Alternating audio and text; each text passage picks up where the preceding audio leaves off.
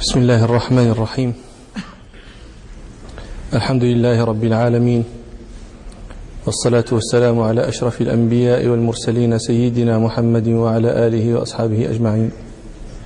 بسم الله الرحمن الرحيم. قال الإمام مالك رحمه الله تعالى: باب إتمام المصلي ما ذكر إذا شك في صلاته.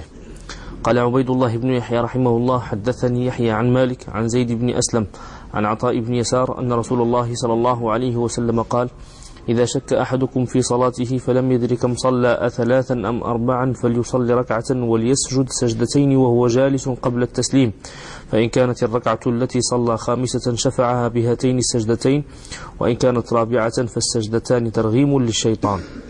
هذا الحديث كنا شرعنا في الكلام عنه في مجلسنا الماضي، وقلنا إنه يتحدث عن مسألة الشك. الفقهاء يستنبطون منه الحكم في من شك في صلاته، والفقهاء مختلفون في من شك في صلاته. قلت لكم إن المالكية والجمهور يقولون إن من شك في صلاته بنى على اليقين. من شك هل صلى ثلاثا أم أربعا بنى على اليقين، وهو ثلاث فبنى عليه وأتم. ومن شك أصلى ثنتين أم ثلاثا بنى على اليقين، واليقين هو الأقل.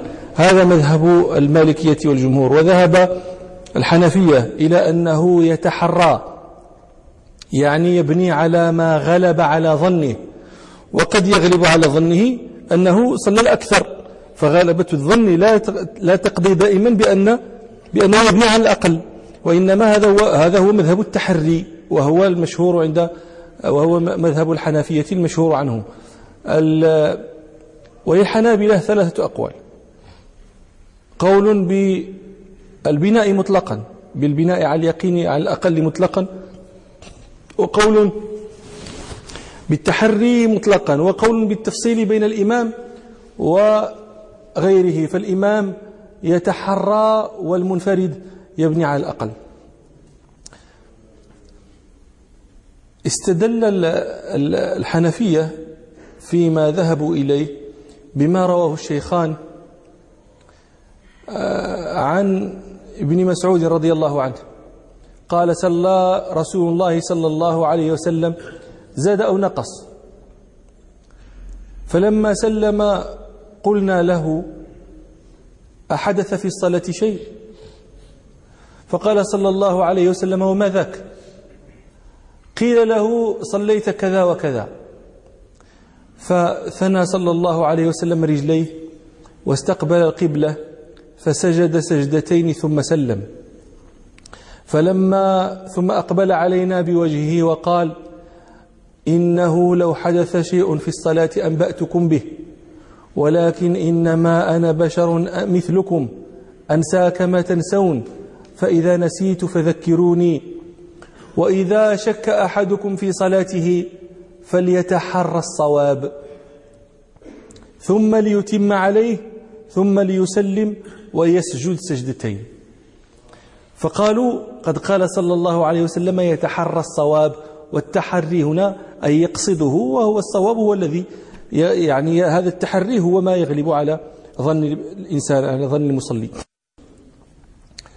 المالكية والجمهور يستدلون بحديث أبي سعيد الخدري الذي رواه مالك هنا في الموطأ مرسلا ووصله مسلم، وفيه أن النبي صلى الله عليه وسلم قال: من شك في صلاته فلم يدري كم صلى، إذا شك أحدكم في صلاته فلم يدري كم صلى ثلاثا أم أربعا فليطرح الشك وليبني على ما استيقن.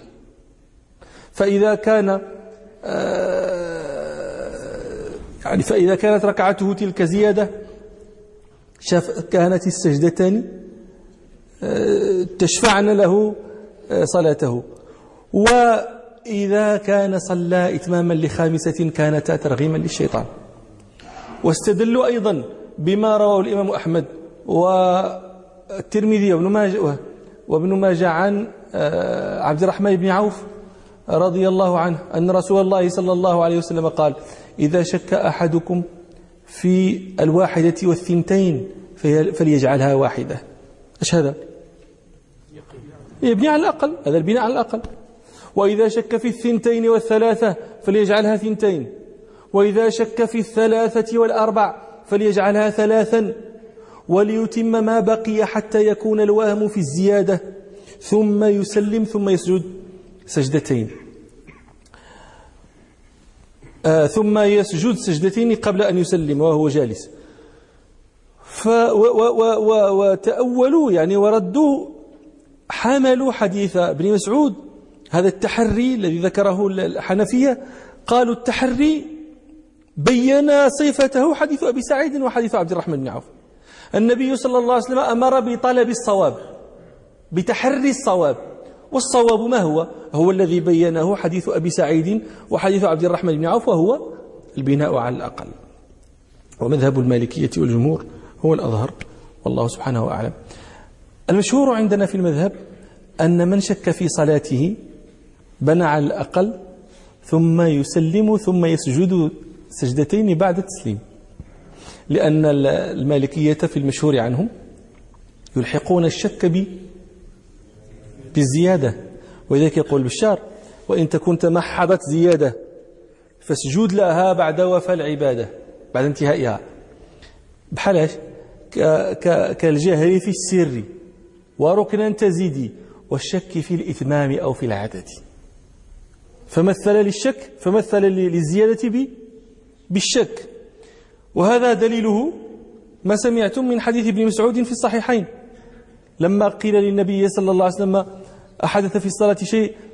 قال: وما ذاك؟ قال: قيل له: صليت كذا وكذا. قال: أما إنه لو حدث في الصلاة شيء أنبأتكم به، ولكن إنما أنا بشر أنسى كما تنسون، فإذا نسيت فذكروني. وإذا شك أحدكم في صلاته فليتحرى الصواب فليتم عليه ثم ليسلم ثم يسجد سجدتين. فهذا صريح في أن السجود للشك إنما يكون بعد التسليم، لكن هذا يشكل عليه حديث أبي سعيد، وهو صريح أيضا: من شك في صلاته، إذا شك أحدكم في صلاته فلم يدري كم صلى 3 أم 4 فليطرح الشك وليبني على ما استيقن، إلى أن يقول النبي صلى الله عليه وسلم: ثم ليسجد سجدتين قبل أن يسلم. وكذلك حديث عبد الرحمن بن عوف الذي حدثتكموه الآن، الذي رواه أحمد وغيره، وفيه أن النبي صلى الله عليه وسلم قال: إذا شك أحدكم في 1 و2 فليجعلها 1، وإذا شك في 2 و3 فليجعلها 2، وإذا شك في 3 و4 فليجعلها 3، ثم ليتم صلاته حتى يكون الوهم في الزيادة، ثم ليسلم ثم يسجد سجدتين وهو جالس قبل أن يسلم.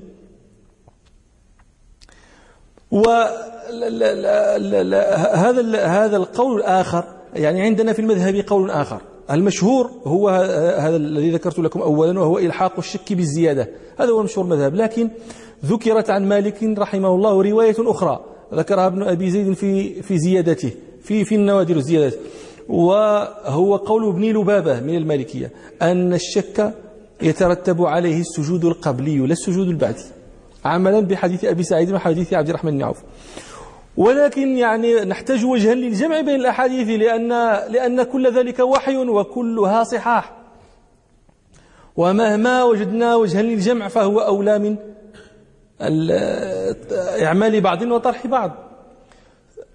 القضية أن الروايتين يحتج لهما بالنظر أيضا، فإنه يحتج للمشهور بالنظر، المشهور الذي هو السجود للشك بعد السلام. قالوا لأن هذا الذي شك وبنى على الأقل يحتمل أن يكون زاد ذلك الذي حصل له به الاطمئنان، ذلك الذي حصل له به اليقين، يحتمل أن يكون زيادة، فنسب أن تكون بعد السلام.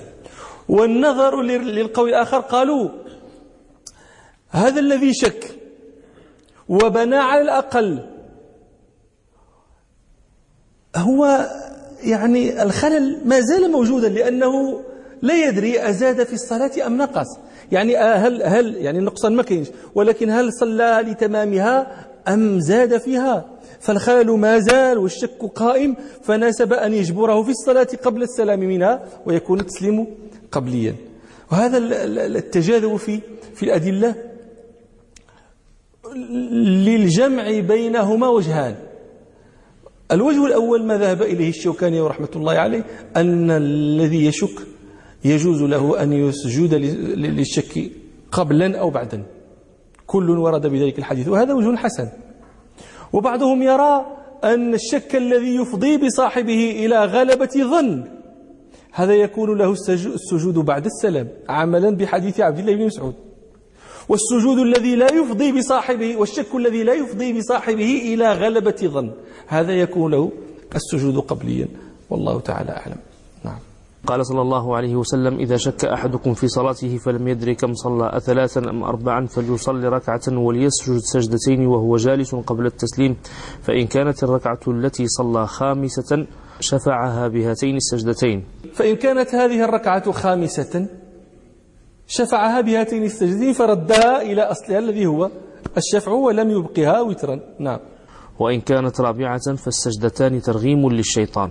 وإن كانت رابعة فالسجدتان ترغيم للشيطان. ترغيم للشيطان أي إغاظة له، إذلال له، وذلك أن الشيطان هو السبب في هذا، لأنه لبس على المصلي حتى لم يعد يدري كم صلى، ولكن الله سبحانه خيب سعيه بأن جعل وسوسته سببا في تقرب المصلي بسجدة لربه. وأي تخييب لسعي إبليس كهذا، أنت توسوس وتريد الإفساد والإبعاد العبد من ربه بسبب إفساد عبادته، فعامله ربنا بنقيض قصده، وأنه جعل وسوسته سببا للتقرب لا سببا للبعد، وذلك بسجود سجدتين.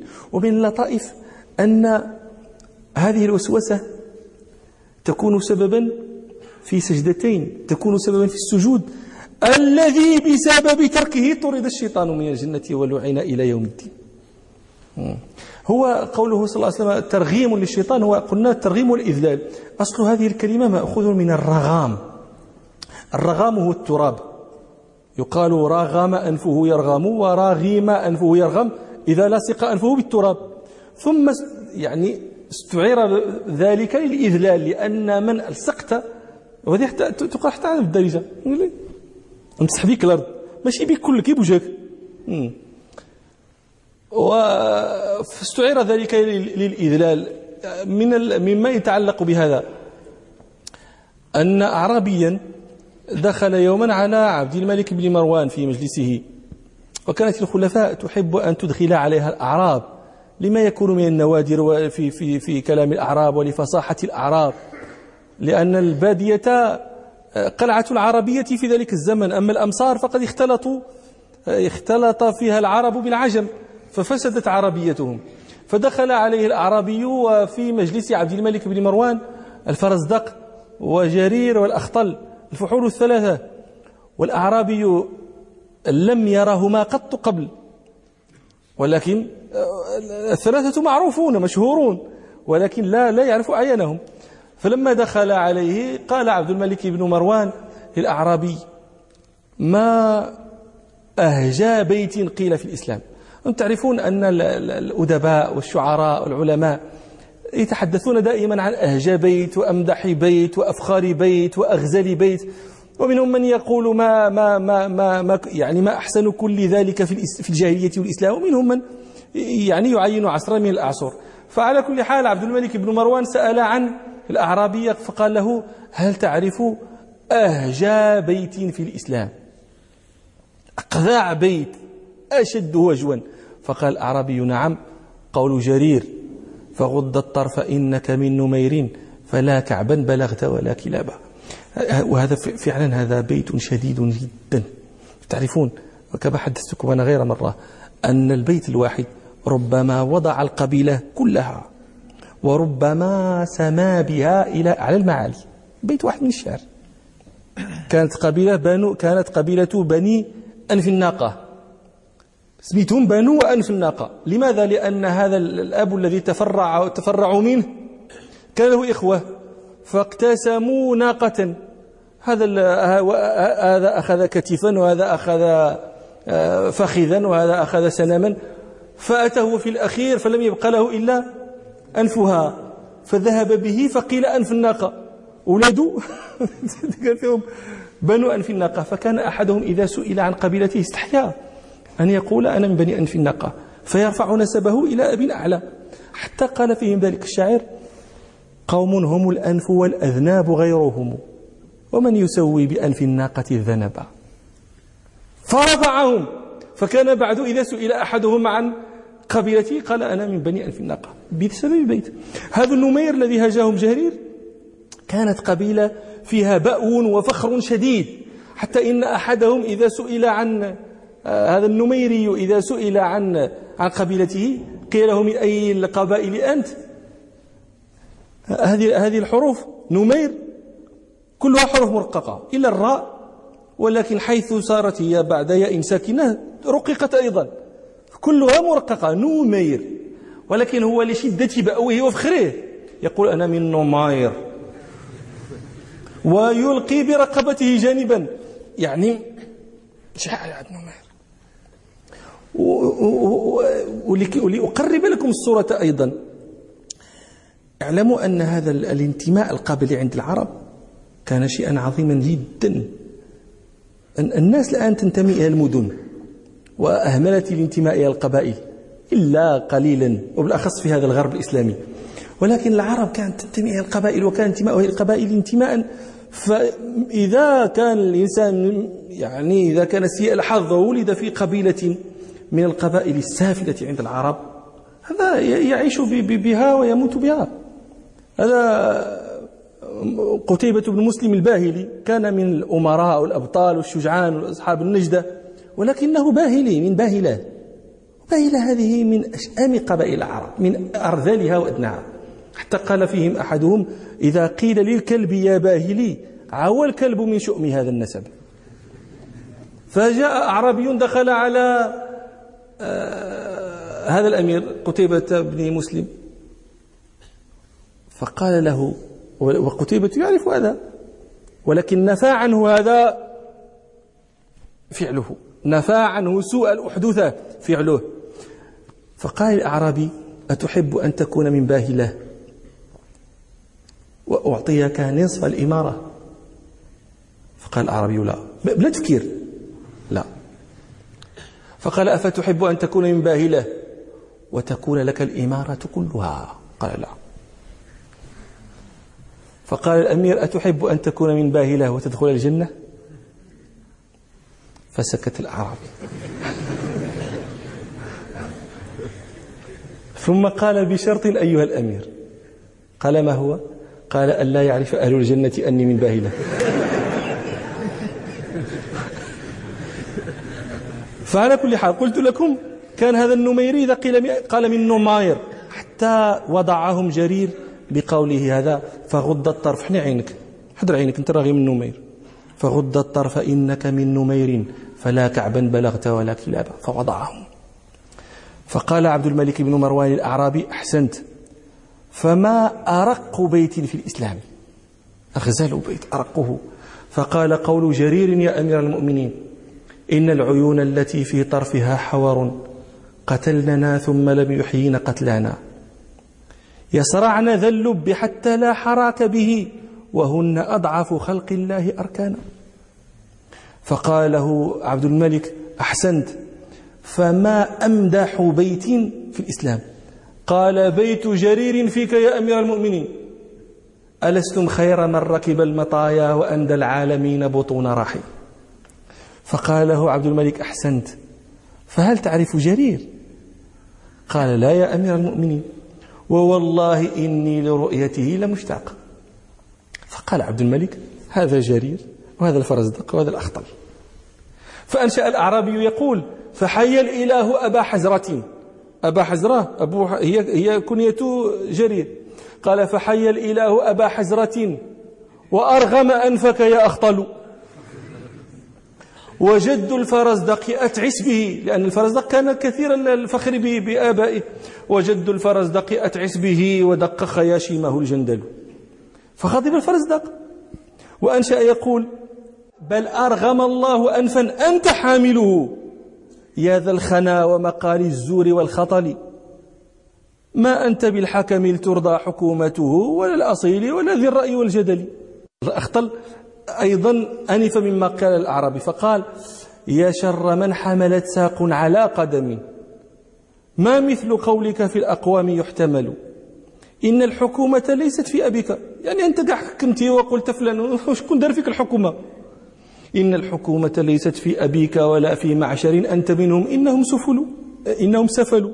احنا عندنا في المغرب تنقولوا هذه الكلمات تقولوا السفلي.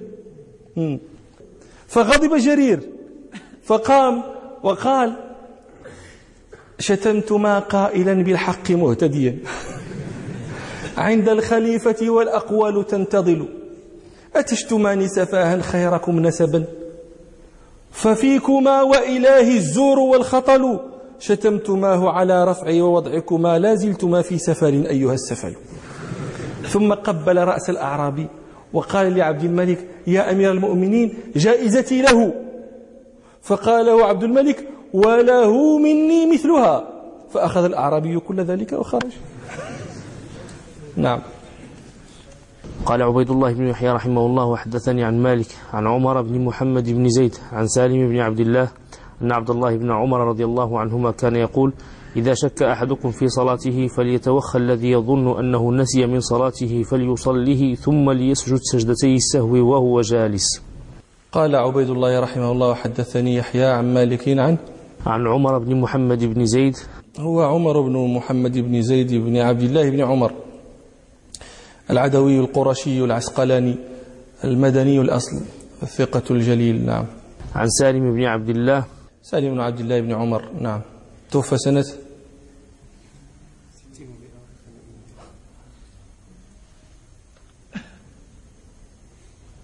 60 و100 وقيل سنة 70 و100. نعم. أن عبد الله بن عمر رضي الله عنهما كان يقول إذا شك أحدكم في صلاته فليتوخى الذي يظن أنه نسي من صلاته فليصله. فليتوخى الذي يظن أنه نسي من صلاته ليقصده ليتحراه ليبني على لا أقل. نعم. ثم ليسجد سجدتي السهو وهو جالس. وهذا كالذي تقدم.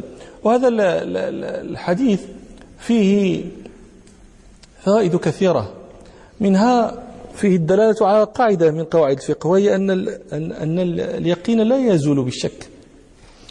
هذا ذو اليدين لما كان عنده أن اليقين هو أن الظهر 4 ركعات، لم يزل هذا اليقين الشك في كون الصلاة حدث فيها شيء، ولذلك سأل. وهذا استنبط منه ومن غيره أن اليقين لا يزول بالشك. وهذه القاعدة قلت لكم إنها تدخل في أبواب كثيرة جدا من أبواب الفقه. تدخل في الطهارة، تدخل في الصلاة، تدخل في الصوم، وتدخل في الزكاة، وتدخل في بيعات، وتدخل في أبواب كثيرة من أبواب الفقه. فمثلا من أيقن الحدث وشك في الطهارة فهو محدث أو طاهر؟ محدث قولا واحدا. قولا واحد. من أيقن الحدث وشك في الطهارة فهو محدث، لأن اليقين لا يزول بالشك. من أيقن الطهارة وشك في الحدث نبدلكم كي ندير لكم طاهر عند من؟ عند الجمهور. احنا منهم ولا من غيرهم؟ احنا ماشي طاهر بعدا، واش هو على وضوء أم ليس على وضوء؟ عند المالكية لا وضوء له. اللي شرحناه فلا داعي لا معنى لأن نعيده. من كان عليه صوم ولا يدري عدد الأيام التي أفطر، كثير من الناس يسأل عن هذا، يقول كنت أفطرت في زمان مضى ولست أحصي عدد الأيام التي أفطرتها، فماذا يقال له؟ هذا يقال له ينبغي أن تقضي حتى يقوم عندك اليقين أنك وفيت وأنك أديت ما عليك. لماذا؟ لأن اليقين لا يزول بالشك. أنت على يقين أن عندك أيام أفطرتها فهي في ذمتك، ما عرفت عددها فيجب أن تقضي حتى يكون عندك يقين مثل اليقين الأول أنك أديت، وكذلك من عنده زكاة لم يؤديها، ولا يعني كل ذلك من فروع هذه القاعدة. وهذا الحديث فيه مسألة أخرى أيضا يتحدث عنها الفقهاء والأصوليون، هو فيه دلالة على أصل من أصول الفقه، هو الاستصحاب. النبي صلى الله عليه وسلم لما سلم من 2 خرج سرعان الناس. لماذا؟ لأنهم قالوا إن الصلاة نسخت والعمل الآن فيها على 2 النبي صلى الله عليه وسلم بين ظهراني الناس، والوقت وقت نسخ، والناس ما هذا تعهده، القبلة نسخت من هنا إلى هنا، والمصابرة في القتال نسخت من 10 إلى 2. الناس عاهدت النسخ في الشرائع، فالسرعان أعملوا الظاهر الذي هو أنه حدث في الصلاة تشريع جديد وخرجوا. ذو اليدين أعمال الاستصحاب، استصحب الحكم المعروف للظهر أو العصر، وهو أنه 4 ركعات، فهذا فيه دليل على الاستصحاب، وفيه دليل فيه تمثيل للفقهاء عندما يتحدثون عن مخالفة الأصل للظاهر. الذي يقدم إذا خالف الأصل الظاهر؟ الآن خالف أصل ظاهرا، الأصل هو استصحاب حكم الصلاة وأنها 4 ركعات لم يحدث فيها شيء.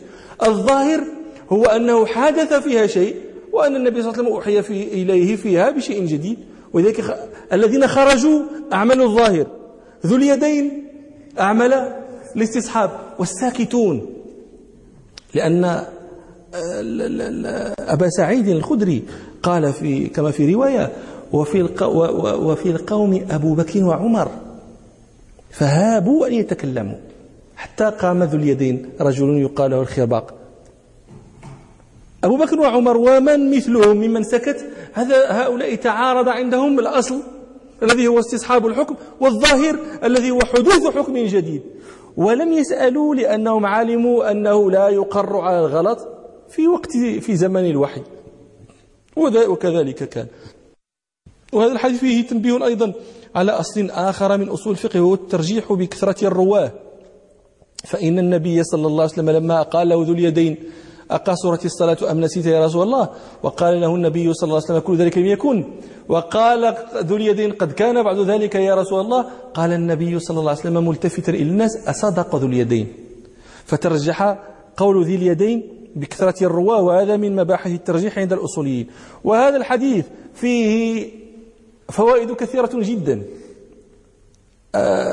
وقفت على أحد المالكية قد أوصلها إلى 20 فائدة، ويذكر أن ابن العربي أبو بكر بن العربي رحمة الله عليه أوصل فوائد هذا الحديث إلى 150 فائدة، ولكن في كتاب مفقود ما وقفنا عليه. نعم. قال عبيد الله بن يحيى رحمه الله: وحدثني عن مالك عن عفيف بن عمرو السهمي عن عطاء بن يسار أنه قال: سألت عبد الله بن عمرو بن العاص وكعب الأحبار عن الذي يشك في صلاته فلا يدري كم صلى، أ3 أم 4؟ فكلاهما قال: ليصلي ركعة أخرى ثم يسجد سجدتين وهو جالس. قال عبيد الله رحمه الله: وحدثني يحيى عن مالك عن عفيف بن عمرو السهمي، وعبيد بن عمرو بن المسيب السهمي، وثقه النسائي بن حبان، ولا يوقف له على سنة وفاة. نعم.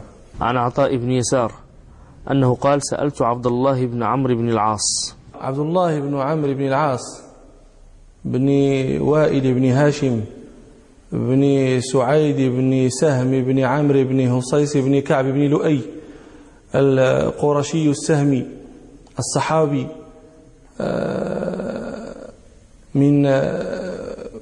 من قدماء الإسلام، أسلم قديما، أسلم قبل أبيه، وكان ممن قرأ القرآن وقرأ الكتب المتقدمة، وكان أحمر اللون عظيم الساقين، وقد عمي في آخر عمره نفعه الله بذلك، وأسلم قبل أبيه. ويقال إنه كان بينه وبين أبيه 12 سنة، يعني ولده أبوه وهو ابنه 12 سنة، يعني أبوه تزوج وهو ابنه ما يمكنش 12 غادي تزوج ولد. ما يمكنش.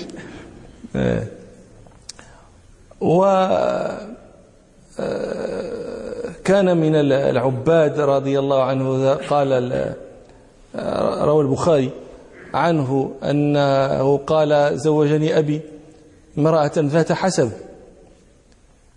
فكان يسأل عن كنته زوجة ابنه، فكانت تقول له نعم الرجل من رجل لم يفتش لنا كنفا ولم يطأ لنا فراشا.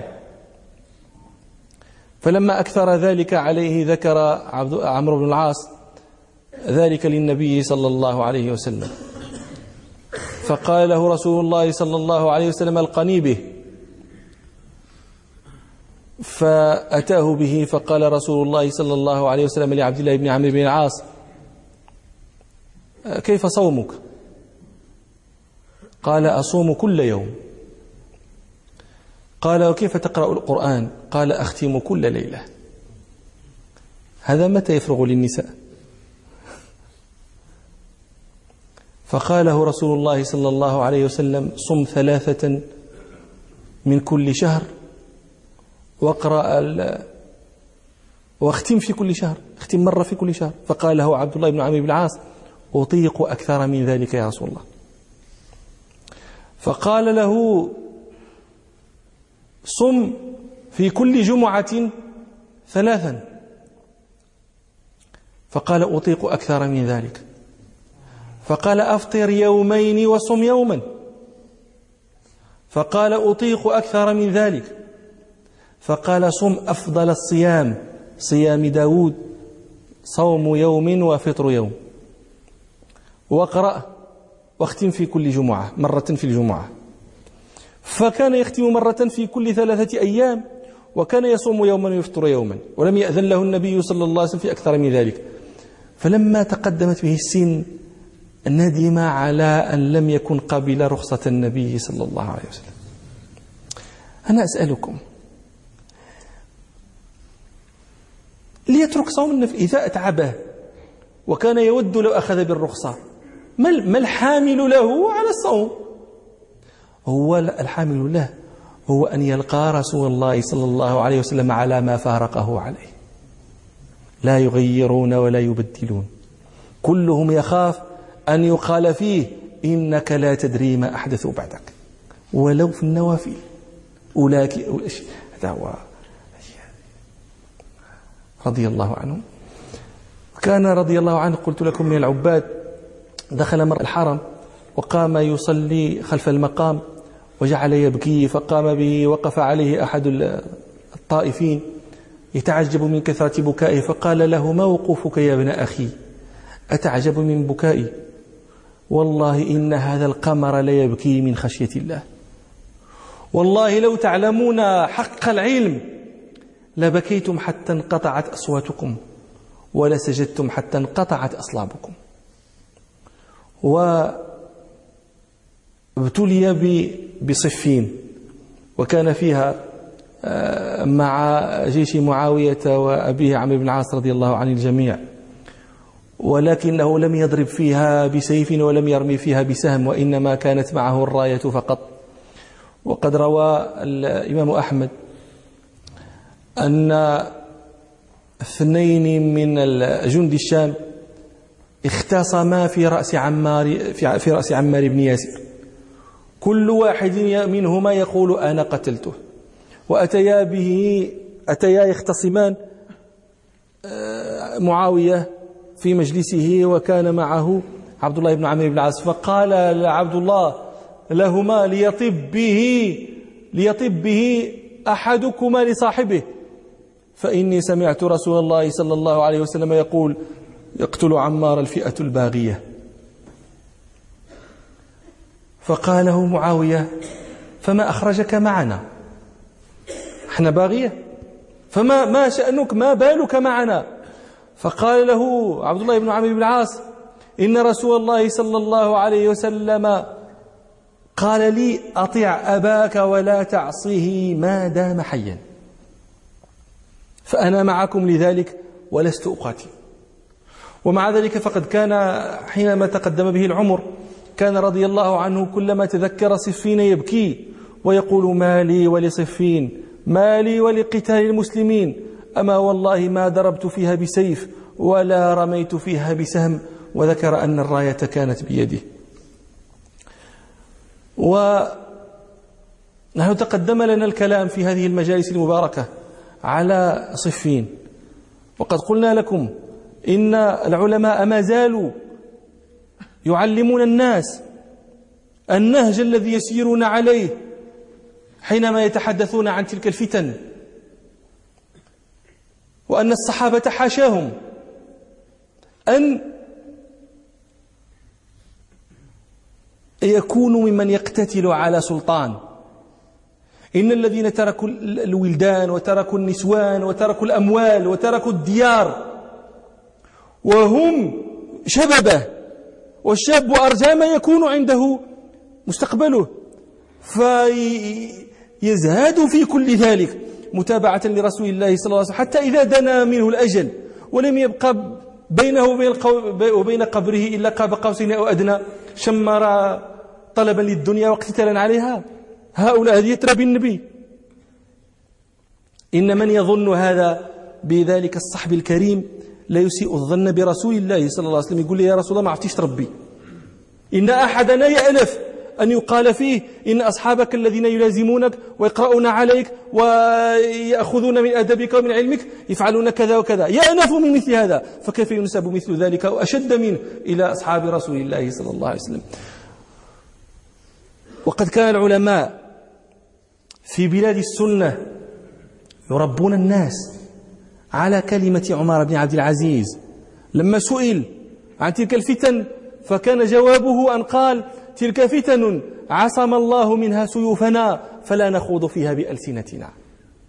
إلى أن نشأت ناشئة في بلاد المسلمين متأثرة بغير المسلمين، فانتصبت في موضع لم ينصبها فيه رب العالمين، انتصبت لتقاضي وتحاكم بين الصحابة، أيهم المخطئ أيهم المصيب، هذا كان يريد القتال. من أقامكم هذا المقام؟ ثم لما أقاموا أنفسهم هذا المقام لم يكونوا فيه ناصحين، ما تكلموا فيه بنصح وما تكلموا فيه بصدق. وقد كان العلماء رحمة الله عليهم يدخلون هذا في العقائد، فيما ينبغي على المسلمين اعتقاده. من أقدم من ذكر مثل هذا ابن أبي زيد القيرواني المالكي، وقد ذكرنا لكم مرة أنه قال هذا في مقدمة الرسالة: وأن لا يذكر أحد من أصحاب رسول الله صلى الله عليه وسلم إلا بأحسن ذكر، والإمساك عما شجر بينهم، وأنهم أحق الناس أن يظن بهم أحسن المذاهب ويلتمس لهم أحسن المخارج. وهذا الذي نظمه الشيخ عبد الله بن الشيخ رحمه الله رحمة الله عليهما بقوله: ولا يجوز ذكر شخص مقتني صحبته إلا بذكر حسن، ويجب الإمساك عما شجر بينهم فهم أحق أن يرى أحسن مخرج لهم، وأن يظن أحسن مذهب بهم فهو الحسن. وقد قال بشار: وسائر الصحب عدل كمل، وما جرى من حربهم مؤول. وقال المقاري رحمة الله عليه: وأفضل الأمة ذات القدر أصحاب من أعطي شرح الصدر، إذ جاء في القرآن ما يقضي لهم بالسبق في آي حوى تفضيلهم، وكم أحاديث عليهم تثني كقوله خير القرون قرني، ونحو وقول طه المصطفى لو أنفق، يشير إلى قوله صلى الله عليه وسلم: لو أنفق أحدكم ملء أحد ذهبا ما بلغ مد أحدهم ولا نصفه. سمعنا وأطعنا.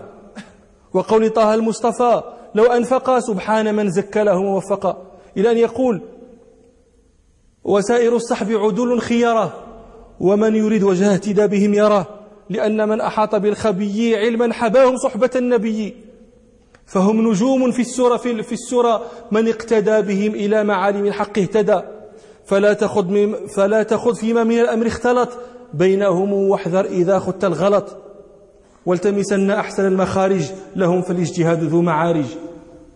وقال الشيخ محمد سالم بن عبد الودود رحمة الله عليه: معتقدا لفضل قرن محمد إمام الرسل عليه أنمى صلوات ربه ممن رأوه وانتموا لحزبه، ثم الأولى يلونهم ثم الأولى يلونهم، موقرا مبجلا أصحابه مقدما للأربعة، مفضلا من كان في الغار معه، ثم بترتيب التولي الخيارة، فسائر العشرة المبشرة فأهل بدر ولهم يلتمس حسن المخارج بدون ظن سوء، لكن يظن أحسن المذاهب بهم ولا يحل ذكر صاحبه إلا بالأحسن، وفي الردة مر حكم الذي كفر أو سب النفر. هذا مذكور عندنا في الفقه، حكم الذي يسب النفر يقصد به الصحابة، وحكم الذي يكفرهم. دخل عبد الله بن عمرو رضي الله عنهما المسجد الحرام بعد الحصار الأول الذي حاصر في حصار عبد الله بن الزبير، ولكن ليس لا أقصد حصار الحجاج، وإنما الحصار الذي قبل حصار الحجاج.